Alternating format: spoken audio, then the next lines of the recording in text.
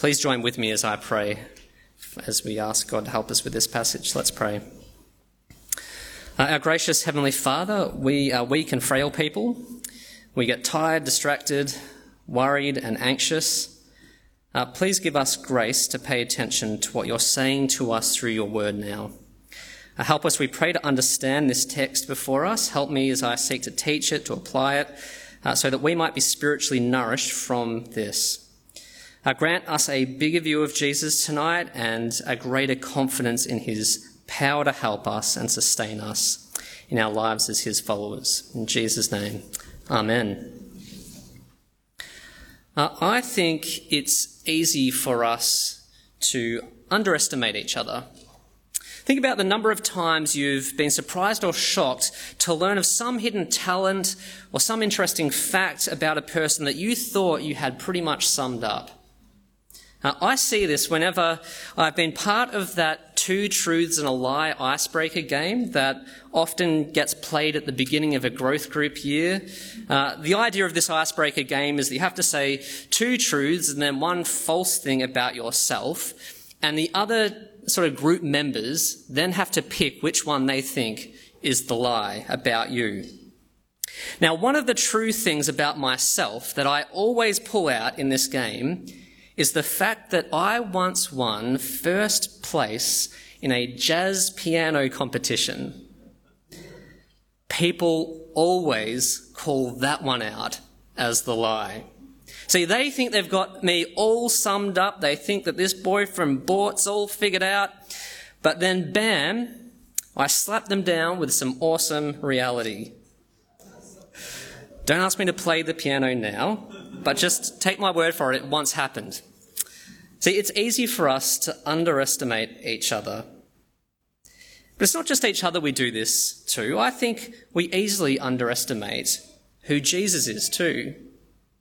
In fact, I think many of us go through life with a view of Jesus that is far too small.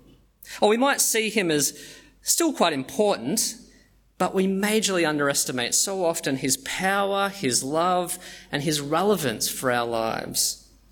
But you see, there is real loss if we do this with Jesus.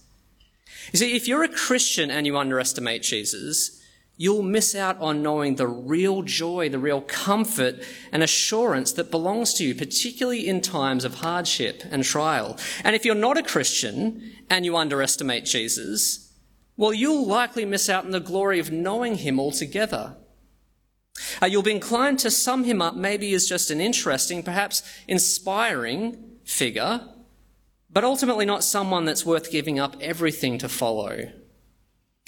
See, this passage tonight, Mark 4:35 and following, prevents us from underestimating Jesus. By showing himself to control even the wind and the sea, Jesus slaps down our small view of him and gives us the truer, bigger view that we need to see. He does this so that we won't fail to see the wonder of being in relationship with him. So what I'm going to do is spend the first half of this talk just getting into the passage, unpacking what's actually taking place in this short but wonderful text. And then I just want to spend the second half just applying what we learn about Jesus for our lives today as we go through the various storms and trials of our own day in life. So first the text, there are 3 parts I've broken it up to: the big storm, the big miracle, the big question at the end. So first the big storm. Every so often we get reminders of just how powerful and life-threatening nature can be. It was only 3 weeks ago that the world witnessed the immense power of the underwater volcanic eruption in the region of Tonga. This force of nature was 500 times more powerful than the bomb dropped on Hiroshima, the end of World War II. The blast was so loud it was actually heard as far away as Alaska and captured vividly via satellite cameras. Nature can be kind of scary powerful. You actually may have felt this a couple of weeks ago, back when Melbourne had those kind of run of thunderstorm days. I heard some of the loudest thunder I've ever heard a couple of weeks ago. It woke up my kids. They got freaked out. Well, it's one thing to kind of listen to the power of a thunderstorm from the safety of your home, but imagine experiencing that raw force of nature in a first century wooden boat as kind of darkness is approaching and you're totally exposed by the kind of raging waters of the Sea of Galilee. Because that's where Jesus and his disciples find themselves at the start of our passage. Now, we saw last week that Jesus had been kind of teaching the crowds of people from a boat, which was kind of acting as a floating platform. But at this point in time, Jesus makes the decision to set out across the Sea of Galilee, which is basically a huge lake, and continue his ministry with his disciples on the other side of that lake. And it's during this trip over the sea that things get scary for the disciples. And you can see it there. Read it with me in verse 35. On that day when evening had come, he told them, let's cross over to the other side of the sea. So they left the crowd and took him along since he was in the boat, and other boats were with him. A great windstorm arose and the waves were breaking over the boat so that the boat was already being swamped. See, what we have here is a picture of kind of the life-threatening power of nature. Waves smashing into the side of the boat, boats getting swamped with water. The disciples are freaking out. And we need to remember that most of these guys, or a number of them, are actually experienced fishermen. They're not overreacting in this moment. They know the difference between kind of a choppy voyage and an I'm going to die experience. But notice what Jesus is doing in verse 38. He was in the stern, sleeping on the cushion. See, unlike the kind of wide-eyed panic of the disciples, Jesus has his eyes closed in a deep sleep. It's a kind of great picture of contrast. The disciples in panic, things out of control, Jesus at peace. Things kind of in control. But that peaceful sleep doesn't last long. His disciples, who I just imagine are stunned that their teacher is still sleeping in this moment, they go and wake him up. Verse 38. So they woke him up and said to him, Teacher, don't you care that we're going to die? What's wrong with you? We're about to die in this storm and you're sleeping? Don't you care? I suspect very few of you have experienced the same kind of terror on the high seas as the disciples here. But I do think many of you have probably experienced the same maybe attitude towards Jesus when you've been faced with your own crisis or distress or overwhelming fear. I think many of us have cried out along with the disciples at some point in life, Jesus, don't you care? Don't you care that I'm going to be penniless if I don't find work? Don't you care that I feel trapped in this terrible relationship? Don't you care that I'm suffering with this chronic illness? Don't you care that I may never marry? Don't you care that COVID is ruining our lives? See, it's not just the disciples who throw out the Jesus, don't you care question. When crisis comes, it's actually, I think, easy for all of us to underestimate Jesus and his love for us when we're overwhelmed and terrified in life. That's why I think this passage is so helpful for us, because it really speaks into the very real question that most of us kind of ask ourselves at different points in our life. Jesus, don't you care? So how does Jesus respond? Well, let's think about that in the second point, the big miracle. What strikes me about Jesus' miracle in this passage is the huge amount of power that he exerts with such little effort. You see, he simply speaks and suddenly the raging storm stops. It's hard for us to contemplate such enormous power bound up in one man. And I'd say not even the fictional superheroes that we see in movies have such remarkable power as the real and historical Jesus.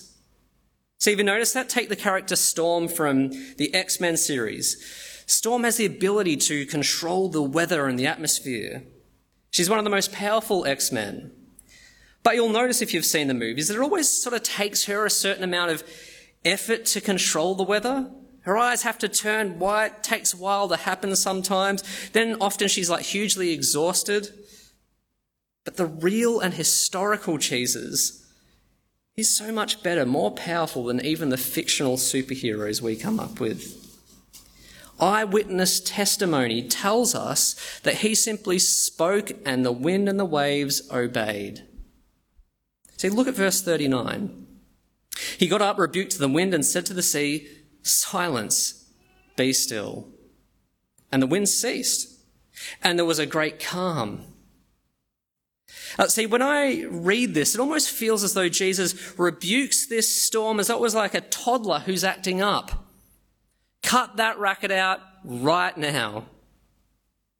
The main difference is the storm, unlike most toddlers, immediately obey.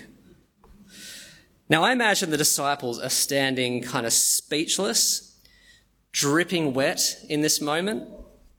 Put yourself in their shoes. Imagine what they would be feeling in that moment. You've just moved from kind of sheer panic, your life flashing before your eyes, to complete kind of silence and tranquility all around you. All because your teacher told the storm off. Imagine trying to take that all in as one of Jesus' disciples. But before they can say anything to Jesus, Jesus actually has something to say to them, doesn't he? And did you notice that there are really kind of two rebukes going on in verses 39 to 40? The first rebuke gets delivered to the storm. We've seen that one. But the second rebuke, a rebuke of love, gets delivered to the disciples. You see that in verse 40. Then he said to them, "Why are you so afraid? Do you still have no faith?" Now, they're actually kind of stinging words in many ways. Jesus doesn't say, "Are you kind of struggling with your faith today, guys?" No, he actually says, "Do you have no faith?" So where did the disciples go wrong in this moment?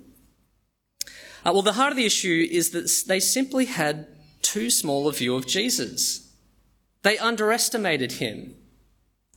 And I think you see this in kind of two main areas within this moment of crisis. First, they had too small a view, I think, of his love for them. Remember what they had said to Jesus in that moment of panic? "Do you not care? Don't you care that we're going to die? Are you just going to lay there and ignore our need?"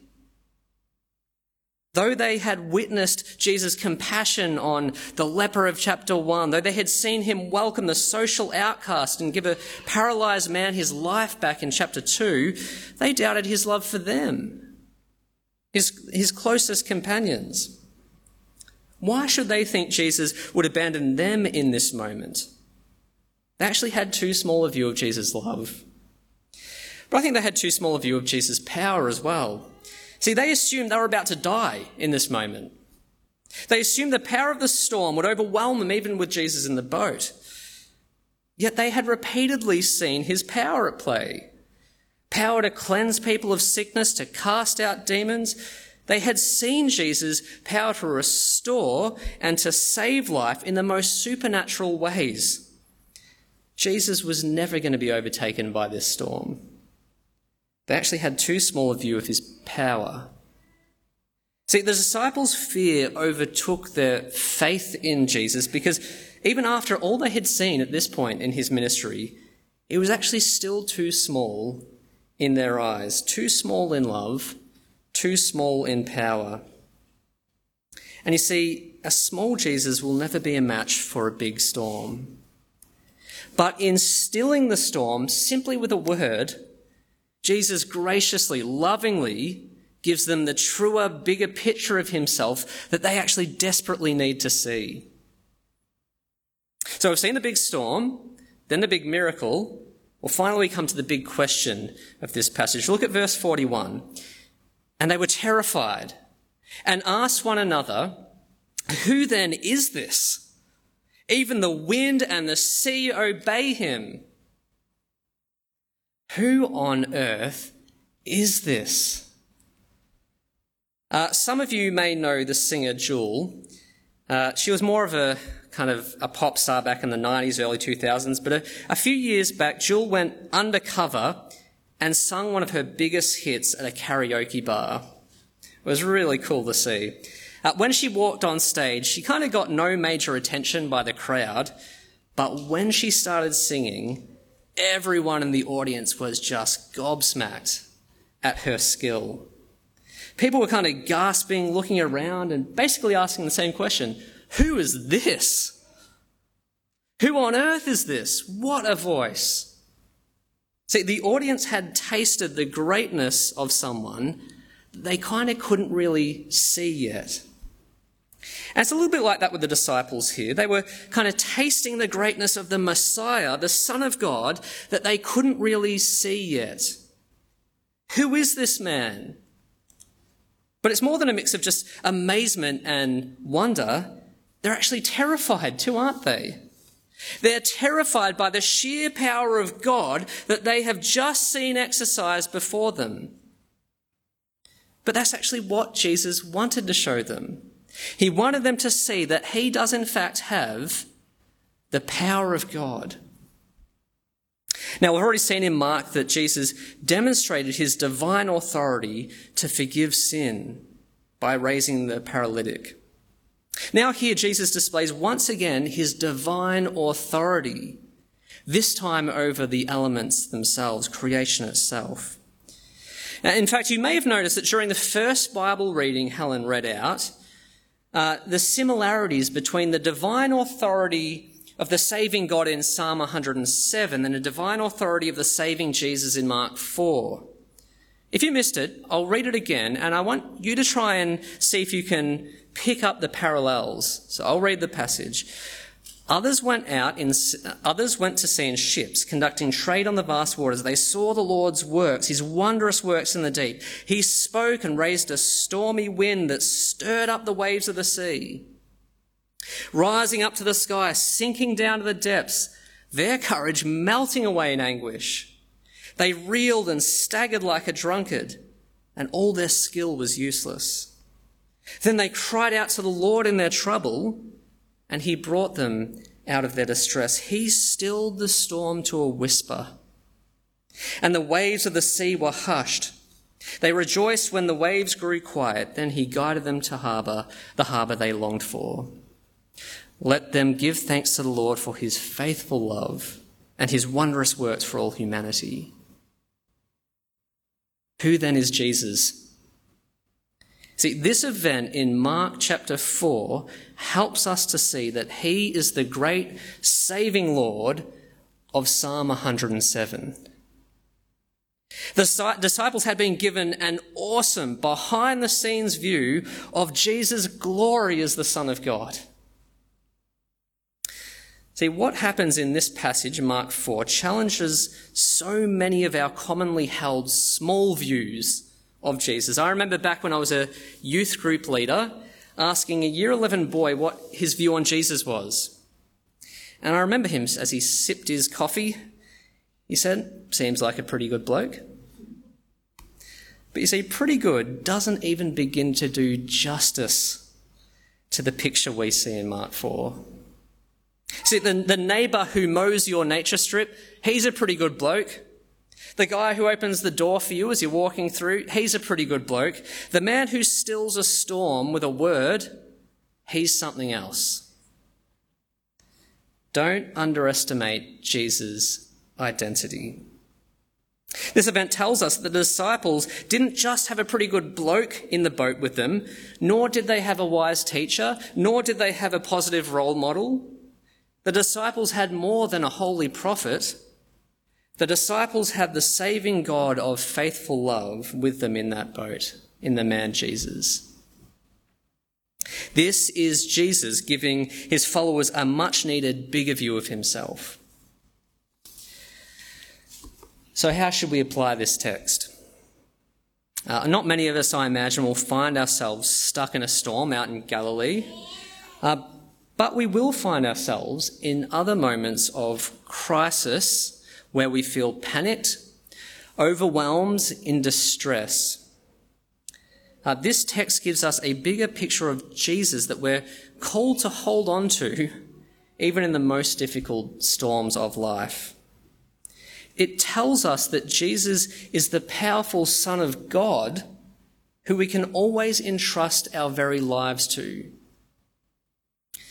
We will go through different storms to the disciples, but we have the same Jesus. This was actually how the Christians of the first few centuries chose to apply this passage when they felt overwhelmed by Roman persecution. They clung on to the truth that Jesus was their saviour in the midst of their peril. He would not let the death have the final say, but bring them safely into his promised kingdom. Like the disciples, he would be with them in the boat of their experience. This is why in ancient Christian art, the church was often depicted as a boat, and in many instances with Jesus in the boat. It was a symbol based off this text of Jesus' constant help and salvation. Tertullian, who was a kind of 2nd, 3rd century Christian writer, said this: "But that little ship did present a figure of the church, in that she is disquieted in the sea, that is, in the world, by the waves, that is, by persecutions and temptations. The Lord, through patience, sleeping as it were, until roused in their last extremities by the power of the saints, he checks the world and restores tranquility to his own." See, sometimes we wonder how the early church weathered the extreme persecution that came at various points under various emperors. But the words of Tertullian remind us that they did so because they had a big view of Jesus. They rightly saw him as the divine saviour of this passage. And I think if we have any hope of weathering the storms of our lives, the trials, the distress, the crises we go through, we likewise need to actually grasp the bigger view of Jesus that this passage gives us. And there are just 3 things I think this passage helps us to help with that bigger view of Jesus. It tells us that he is supremely powerful, completely trustworthy, always present. So this passage shows us that we need a bigger view of Jesus' power. He is supremely powerful. I think it's easy to become like the disciples when we go through great fears and challenges in our lives. Like them, we can feel overwhelmed in the moment. We can start to doubt even Jesus' ability to help and sustain us. Now, we may not always admit that's what we think, but sometimes our attitudes and our actions give us away. Our lack of prayer often betrays a lack of confidence in Jesus to do anything.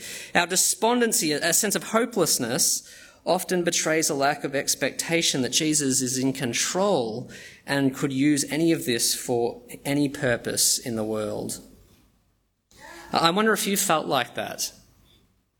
I think I struggled a bit with that in the early stages of my dad's Alzheimer's disease. The enormity of the challenge ahead tended, I think, to overshadow the power of Jesus, which in theory I knew was a present help. See, it wasn't always easy to pray, not always even easy to know what to pray for, because there just didn't seem like a workable path forward. And maybe you've felt like that too. Where's the workable path forward here? I'm sure a number of you have actually gone through significantly more painful trials, maybe regarding a loved one or your health or your employment, your sexuality, a damaged relationship. Maybe in your darker moments, you've actually thought, what can Jesus possibly do here? This passage shows us that Jesus is bigger than even our biggest crisis, though. It's telling us that he is the Lord of Psalm 107.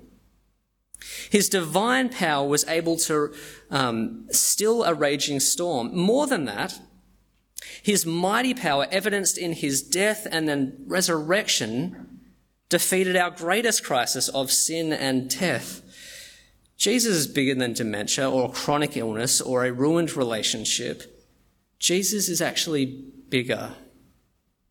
Now, this isn't to say that Jesus will always immediately bring the tranquility to the crisis in our life, but it is to say that as with the disciples, he will powerfully keep you going through it, and he will powerfully grow you through it as you trust him.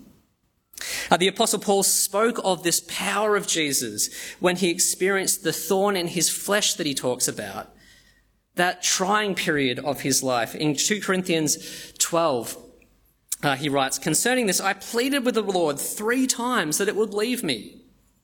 But he said to me, 'My grace is sufficient for you, for my power is perfected in weakness. Therefore, I will most gladly boast all the more about my weaknesses, so that Christ's power may reside in me.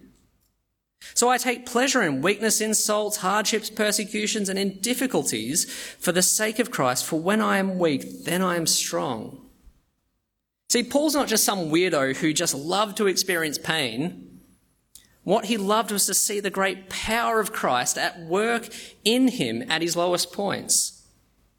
Because it was in those low moments, those moments of crisis, that he saw the big Jesus with extra clarity. See, often it's when we feel overwhelmed and small that Jesus helps us to see him as the big and powerful Saviour that he is.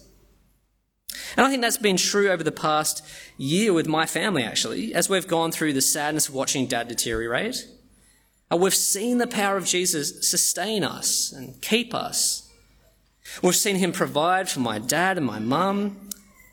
I think we've all actually grown in greater dependence on Jesus.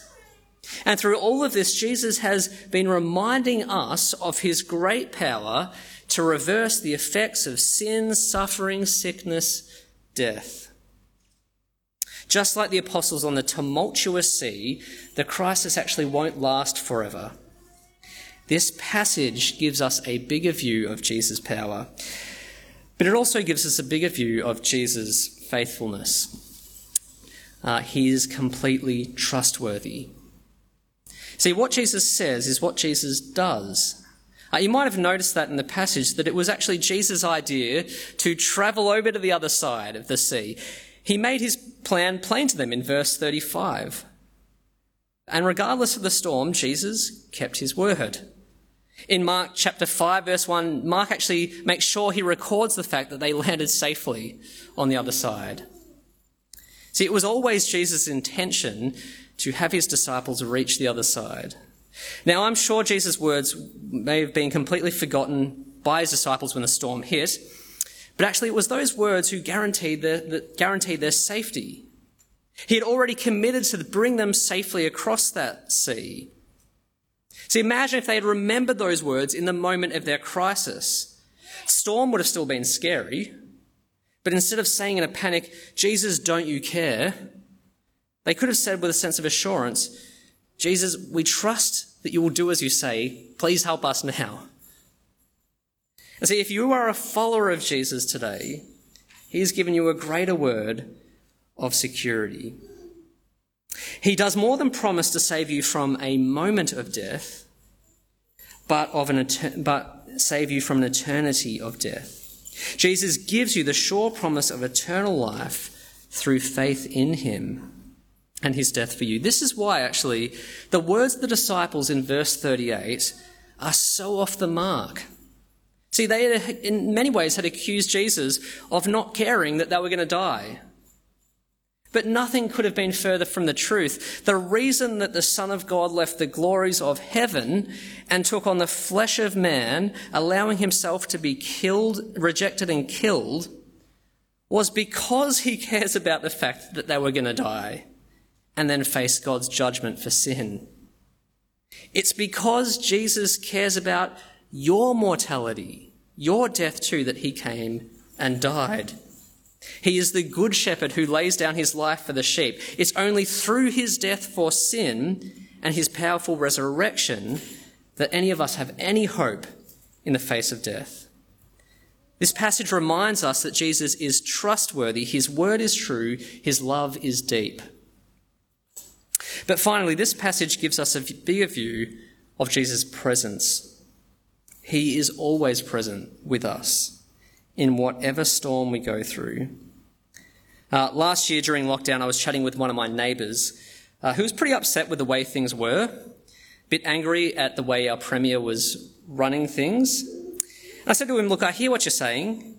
Politicians don't always get it right. In fact, often they disappoint us. And that's why actually Jesus, I think, is such a better ruler to trust in." And he took in what I said for a moment and then just said, "Yeah, but he's not sitting in Parliament where he can actually affect our lives, is he?" And maybe you've kind of thought along similar lines. Jesus is up there in heaven, but he's not down here, not in any real way. Jesus feels disconnected from my life and my real problems. But you see, this passage, again, I think shows us that Jesus is committed to sticking with his followers in the storms they go through. He knew his disciples would go through what they would go through on that lake, and he was willing to go through it with them. Jesus was present, and he is present with his people. And that's very true for us today. Jesus is always present with us now by his Spirit. In fact, Paul speaks of Christ living within me. And Christ himself promises that he will be with his followers always to the very end of the age. Now, sometimes when you're going through a rough patch, hearing someone say to you, Jesus is with you, can sometimes feel a little cliched. And I suspect that maybe for some of us it's lost its force a little bit too.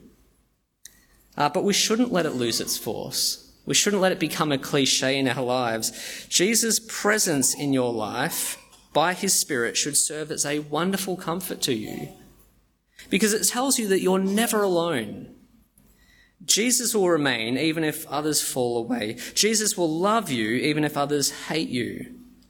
Jesus will mediate your prayers to a God who hears you. Jesus will hold you in the very darkest moments of death, so you do not meet that moment alone. And you see, that's actually one of the big things this passage kind of highlights, I think. The disciples may have avoided death on the day of this storm, but they, like all of us, actually did meet death one day. And see, on the day of our death, even then, we can know that Jesus is still present to help us. The R.L. Dabney, a 19th century pastor and theologian, wrote these words about the glory of Jesus' presence, particularly in the moment of death. And I like them because they not only talk about the real reality of that moment, but just who Jesus is as well. He says these words, so must you die, my friend, and I. Though wife and children and officious comrades be crowding around your bed, and loved ones be stooping to receive your last sigh to their very hearts, and your dying head be pillowed upon the bosom which was the dearest resting place of your sorrows while living, the last approach of death will separate you from them all, and you will meet him, that is death, alone.